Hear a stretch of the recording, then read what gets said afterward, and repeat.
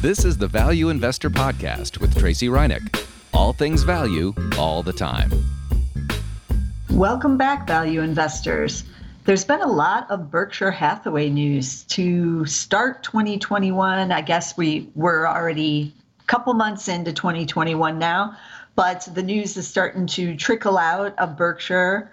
And they have now released their 2020 annual letter. And we've also gotten the 13F update on Berkshire's portfolio moves for the fourth quarter, remember, because it's always delayed. A certain amount of time after the quarter ends is when everybody has to put out the 13Fs. All the big hedge fund and money managers have to put it out, including Berkshire. So we've got all of that information all at the same time. And then we're going to get some more when Warren and Charlie Munger do the annual meeting, which normally takes place in Omaha, but this year they announced it's going to be moving to Los Angeles. It's going to be all virtual again, just like last year's. But Buffett and Munger will be on the stage together. They were not last year because of COVID and everything going on. And the meeting is on May 1st, so we'll be able to watch it live. I will be watching it live again this year. It was like 3.5 hours last year. They didn't take any breaks. Becky Quick was the moderator, and she was taking in questions and then feeding them to Warren. And so she's going to be doing that again this time. So that's going to be exciting. We'll learn a lot from that meeting. But in the meantime, we have to make do with the annual letter and the 13F. So as we know, Berkshire and Warren Buffett combined, we'll just call them as one entity here, are sitting on a lot of cash in the Berkshire portfolio, right? So there was a filing a couple of months ago from Berkshire that they had made some kind of big purchase. And so they have to file this filing with the SEC, which basically indicates they've made this big purchase, but they have this agreement with the SEC that if it's like a big enough purchase where they normally would have to disclose it, which usually means it's like over a 5% position in a company or thereabouts, then they do not have to disclose it because everybody is, modeling off of Berkshire's portfolio throughout the years, and it doesn't give them enough time to accumulate shares if they take a big position in something and then they have to reveal it within 48 hours so that they took it. So they have this agreement that they don't have to reveal it until the next 13F. So, but they still have to do this filing. So we all knew that they had made some kind of big purchase. So this is exciting, right? Because they're sitting on all this cash. What will it be? It was in the fourth quarter. That's all we knew, but there could be a lot of options there, right? And because they got billions sitting there. So what would you buy if you had billions sitting there and you were looking around, right? So there were a lot of options. So many were thinking maybe it was going to be some big, cool tech company or some other kind of game changer stock for the portfolio. Now, remember, they do own Apple. It's their largest position.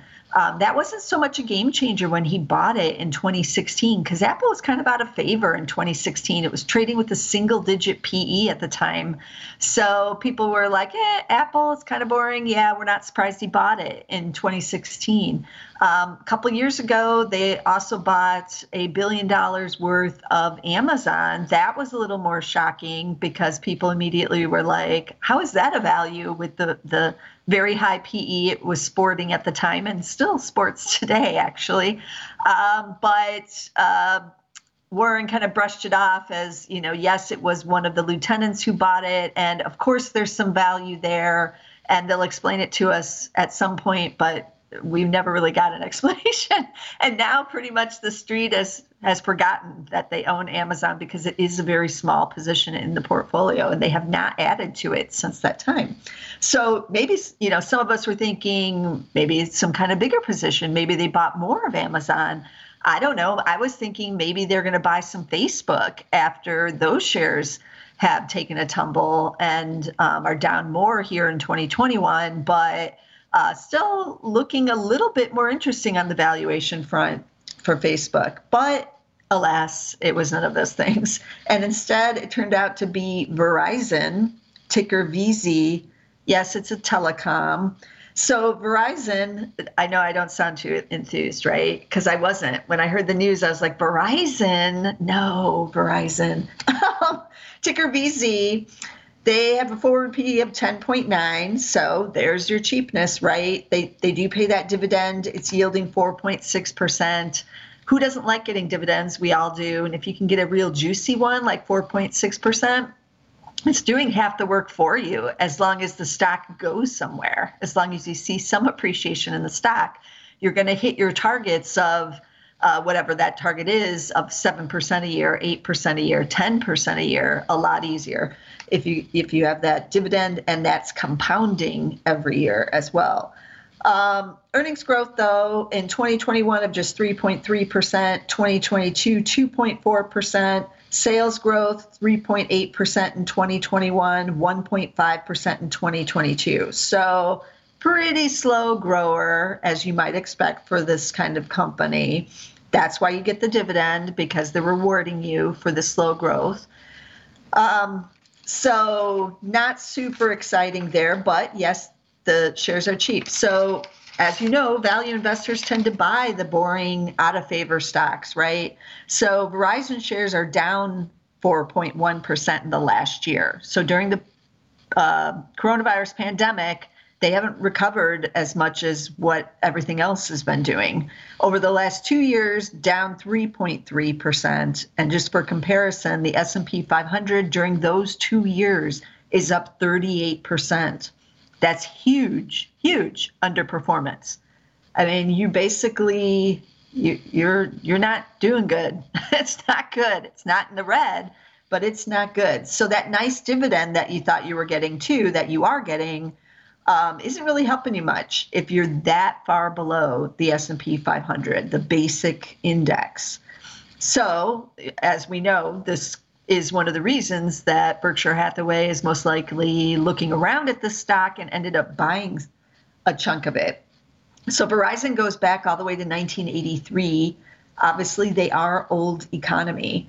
Berkshire bought $8.6 billion position, which is about 3.2% of the portfolio. Turns out to be the sixth largest position now in his portfolio. Another big new addition that he made after that one, but he wouldn't have had to disclose this one, was Chevron. And that's big oil at $4.1 billion he spent, or 1.5% of the portfolio. And that's the ninth largest. Now, both of these are like big mega caps. I think I wrote down what Chevron's market cap is. It's almost 200 billion, I think, now.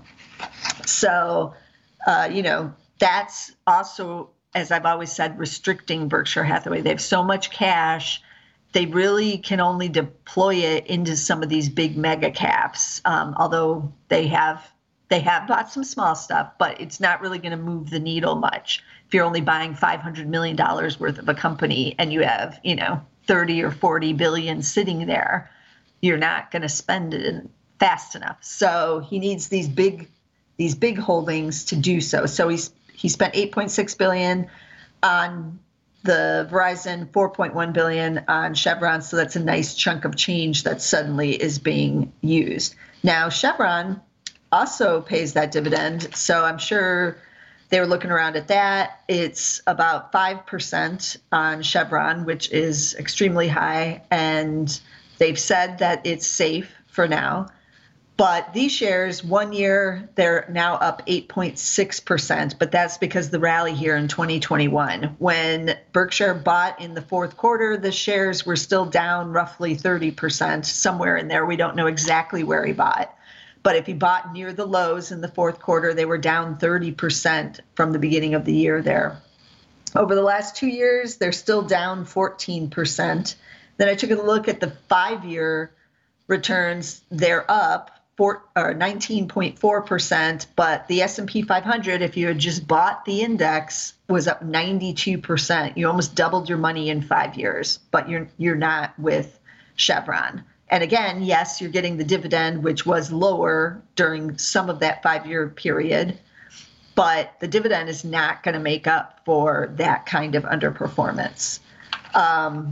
The energy sector, as you know, has been awful for maybe even almost 20 years now. But from 2006 to 2020, the energy ETX, the XLE, was the worst performing of the sector ETFs. So if you're looking around for value, well, obviously, one place to look is among the worst performing, right? Especially over multiple decades of worst performing. But if you are familiar with Berkshire and what they've owned in the past in terms of stocks and also what's in their actual portfolio, they have quite a bit of energy exposure already. And Buffett has bought energy stocks in the past. In fact, last year, if you recall, in 2020, they still owned Occidental Petroleum, ticker OXY. And then they sold it right after the coronavirus crash. They got out completely. So, yeah, they didn't wait that long. They only waited a quarter or two before redeploying back into oil. And this time they went into big oil, even though Occidental is a large cap. It's not considered big oil because it does not have refining capabilities. So Chevron, Exxon, both are big oil. They have the complete package upstream and downstream, and that includes refining. So yeah, they're not strangers. Berkshire has liked energy, and they own some in the companies among their holdings as well. So I wasn't really surprised that he got in, and he got in basically close to the bottom. Well, for now, the bottom for now. I've said this several times over the years with energy, like how much lower can it go? The worst is over, but it still continues to go lower. But for those who are value investors looking around, and if you have a strong stomach and if you've been in and out of the energy companies, then you know that it was pretty dirt cheap when the panic was in last year. And then even when the second sell-off happened after the summer rally, we had the second sell-off into the fall. That was another buying opportunity. It didn't quite get to the coronavirus lows, and then it bounced off that and has been moving much higher on the reopening trade. So these are a couple of the big names that Buffett bought in the fourth quarter, and he had to get the regulatory hold to disclose to us, but neither one super exciting, and both of them are clearly old economy stocks, which for some of us maybe was a disappointment, thinking we might get something a little bit different here. He also made a couple moves in the financials, which we've talked about on this podcast several times. I complained like a year or two ago, maybe it was 2 years ago, that he owned too much of the financials. It was over 50% of the portfolio at one point. And so maybe he's listening, I don't know, but they've really cut it back now. So in the fourth quarter, they sold more of Wells Fargo, ticker WFC. They sold out completely. Well, the Wells Fargo went down to just 0.6% of the portfolio now. It used to be like 3 or 4%. And I'm assuming, but we'll see in a couple months, but I'm assuming that they're sold completely out of it as of this first quarter. That's been his MO. He's been slowly selling off some of these bank stocks, and then he's completely out. So he's going to be completely out of Wells Fargo by this year, 2021. He completely sold out of JP Morgan, even though he only entered into it just a couple of years ago. So that was a quick trade. He just deciding to go in a different direction. Also completely sold out of PNC, which he bought at the same time as JP Morgan, or around the same time. So that was also a newer holding, and that's a big regional bank. I like PNC a lot. So it's too bad that he ended up getting out of that one. He also sold M&T Bank in Buffalo. That's a smaller regional bank, ticker MTB. And he held that one for a long time. Like that was a couple decade holding, I believe. So clearly trying to consolidate some of these financials from the banking side. He also still owns Visa and MasterCard and StoneCo, all on the financial side. So he still has quite a bit of financials, but the banks he's been selling out of. So He still does, however, own the Bank of America position. BAC is the ticker there. It's still 11.4% of the portfolio, the second largest holding after Apple. And that's a almost 12% position in the company. So Berkshire is a 12% shareholder about in Bank of America. So it's consolidating all his banks into the one, which is what I always said. There's no reason to own 3 or 4 or all 4 of the big international banks, which is Bank of America, Wells Fargo, JP Morgan, and Citigroup. There's no reason to own even 2 of them. Now, however, I do like the idea of owning some of the, at least one of the regionals, and then moving down to the community banks. And those can range in various sizes. Some of the community banks can be, up to $1 billion market cap. Some of the community banks can be $100 million market cap. That's pretty small. The little community bank is just doing, mortgages, car loans, some business loans, and then your deposits and that kind of stuff. But the bigger regional banks will be loaning, out on maybe some bigger projects like local real estate, and they may have a little more like insurance side, financial offerings and things like that than maybe some of the smallest little ones. So I like all of them here in 2021 because those 10-year Treasury is on the move higher, and every time it goes up, the banks make more money. Their earnings actually will go up. And the big guys, the big international ones, have a lot of different other businesses like trading and commodities trading, all this other stuff. So keep that in mind. It's not going to go completely right to the bottom line with the huge, huge banks like Bank of America, but it will with the smaller regionals. Now there's like dozens of them, hundreds of them you can look at. So you kind of have to know what's in your area, what you think is doing good, listening on the conference calls if they have them, if you can, and try to do your own due diligence. Now, I would say use the Zacks rank, and that can be a great tool to try to narrow the list down. Actually, I should do a whole podcast on that, looking for banks using the Zacks rank. Because right now, if you look at the Zacks number 1 ranks, just those, that's our biggest, that's the group, little over 200 stocks, and those are the strong buys. Well, there's dozens of banks on that list right now. I want to say it's the most I've ever seen, in years.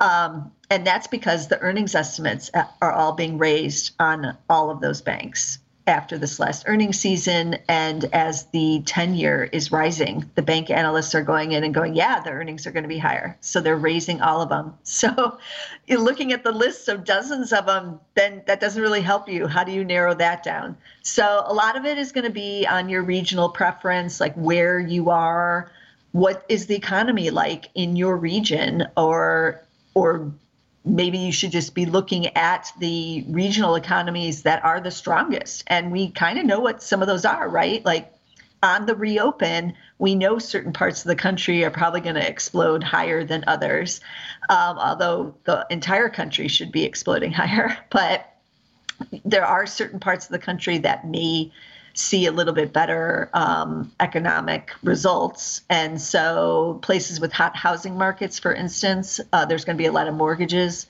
being applied for in those areas, construction loans, that kind of thing. So the banks are all going to be involved in that, and that can tell you the momentum in the local economy.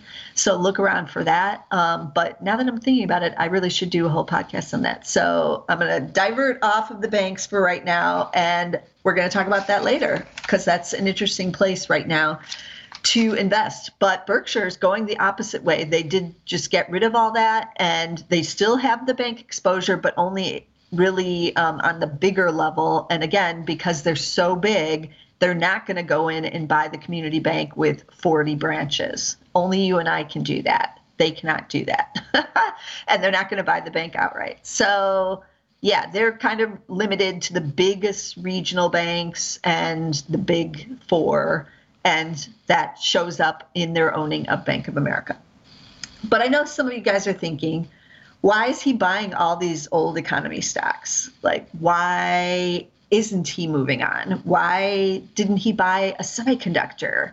Even in the fourth quarter of last year, some of the semis, even on a PE level, were pretty attractive. And the business outlook is great and the cash flows are good. Why not a semiconductor? Why buy the Chevron? Well, we kind of already talked about why.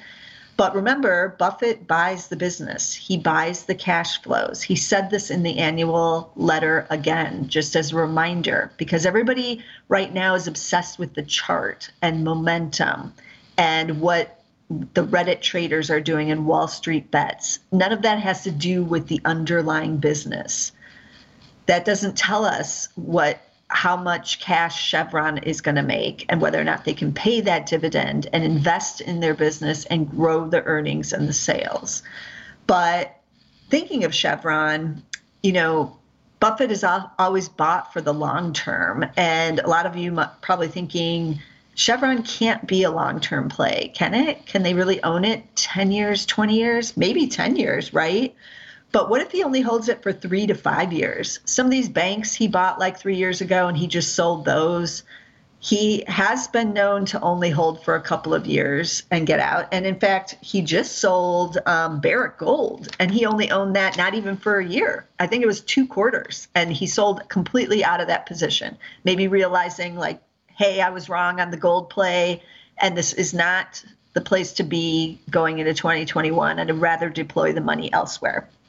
On the same note, I have also sold my gold miner because of the same reasoning, or at least that's my reasoning, is that I can deploy it somewhere else. And the gold trade is not turning out so far what I thought it would be.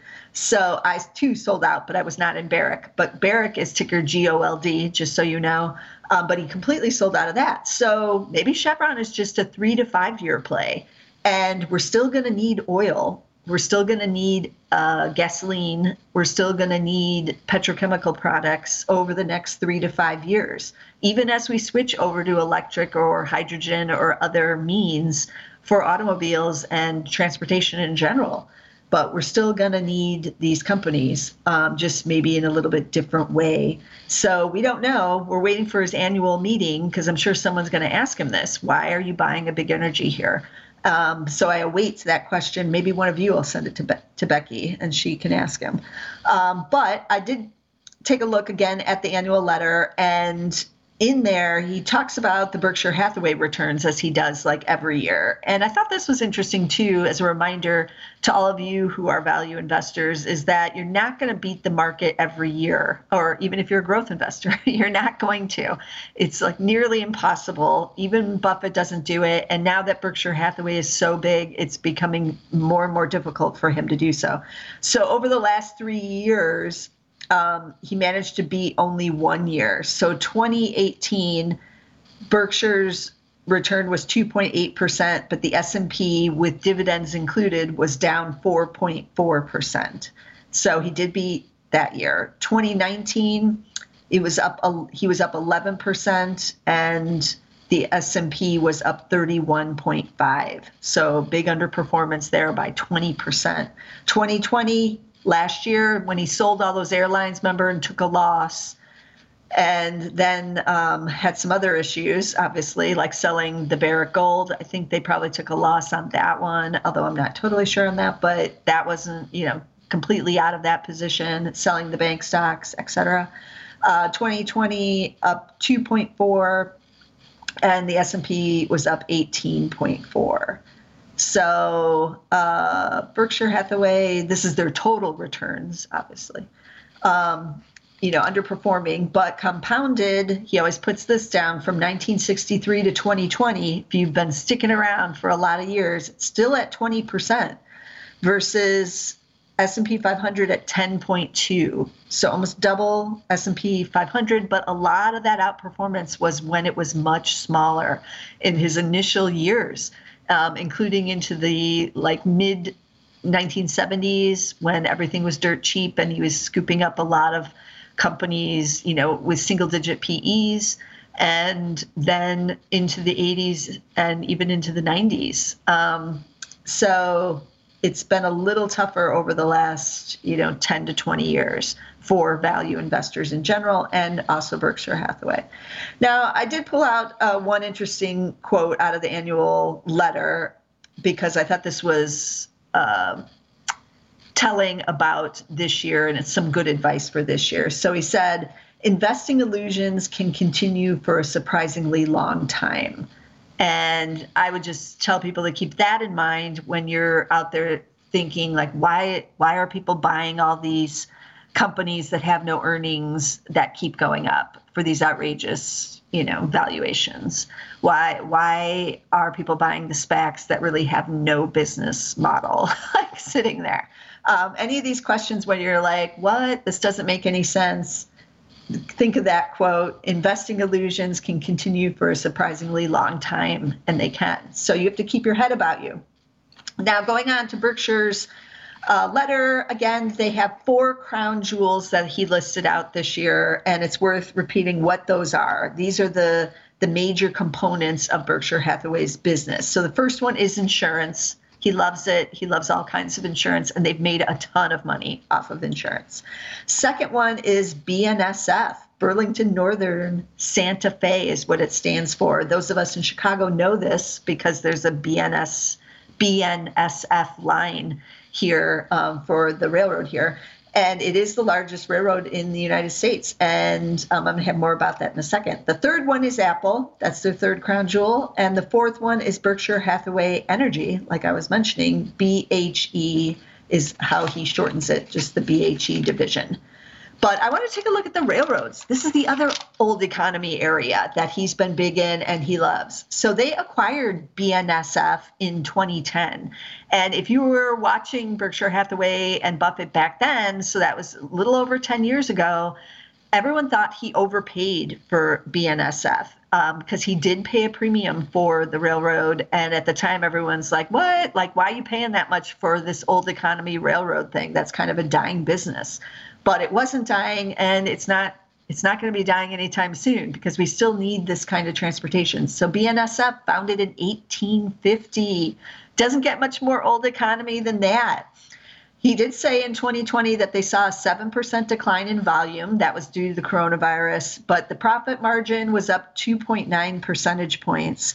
So the railroads actually, outside of BNSF, had a pretty good 2020, actually, as the rebound happened and shipping picked up. But, and the shares have taken off too. So the railroads have really consolidated into just these big winners. He talks about this in the letter. At one point, there were hundreds of railroads across the country, just like the airlines. There were like dozens of airlines, dozens of automakers. They've all consolidated into like a set handful or so of the big winners. It costs a lot of money to lay railroad tracks, and you're pretty much not gonna do it now that they've all been laid. Like, you're not gonna say, I'm gonna go start like this long distance over the mountains, transportation line. There are some railroads being started for passengers, but not really for, freight.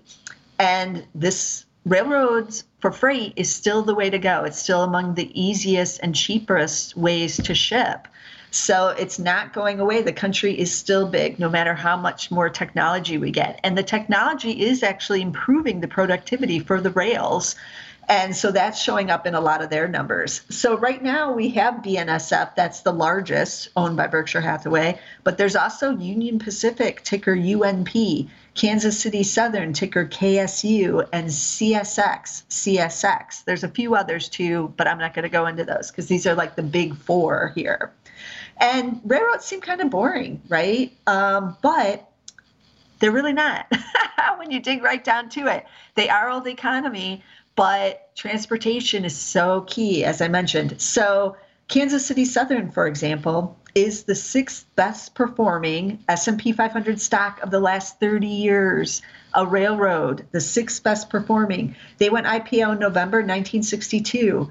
And so from 1990 to 2020, $10,000 invested in 1990 was $8.4 million. That's an annualized gain of 25.2%, or 84,714% gain over 30 years. So that was better than Apple's performance during the same 30-year time period. Apple's 30-year performance, they went IPO in December of 1980.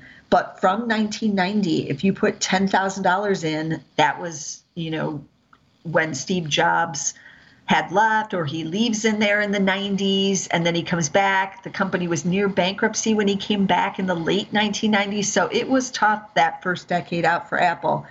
But $10,000 invested was still $4.2 million by 2020. But you had to ride out a lot of uncertainty in there. And it ranks number 14 on the list. So Kansas City Southern at number 6, Apple at number 14, still not too shabby, 42,259% gain over that amount of time period. But the old economy, obviously, is not loosening its grip. Not quite yet, not these winners. So energy would have made the list of the top 30 if it wasn't for the last 20 years. If we were looking at only the first 10 years from 1990 to 2000, that wouldn't have been bad. But the last 20 years for energy, it has been terrible. So I took a look at Chevron, 20 years since 2000, they're up 144%. Well, that doesn't sound too bad, right? But that's 20 years. That's versus 210% for the S&P 500. Or if you were in the NASDAQ, mostly dominated by technology, you'd be up 512% just by buying the NASDAQ index. So big underperformance there. So again, we go back to the question, why can't Buffett quit the old economy? Because it is still working. And if you can get it cheap enough, why wouldn't you buy? That's the whole mantra of the value investor, to get it cheap enough. And energy has been in a terrible place for 20 years, but eventually is his bet. It's going to come out of it. He has 70 years of investing experience, much of it in the old economy. Let's be honest. He was not buying Microsoft in the 1990s. No. So most of it, other than the Apple buy and then the IBM buy, which didn't work, but you can call IBM kind of old economy. None of those have really worked for him in a big way, like the railroad worked, and now that is one of the crown jewels of the company. And it was only bought by Berkshire a little over 10 years ago. So you can see why he still loves the old economy, and all of us value investors should still be looking at old economy plays because these are the winners. I took a look at a couple of the other railroads. If you are interested in getting into a railroad, I've been in and out of them over the last 10 years.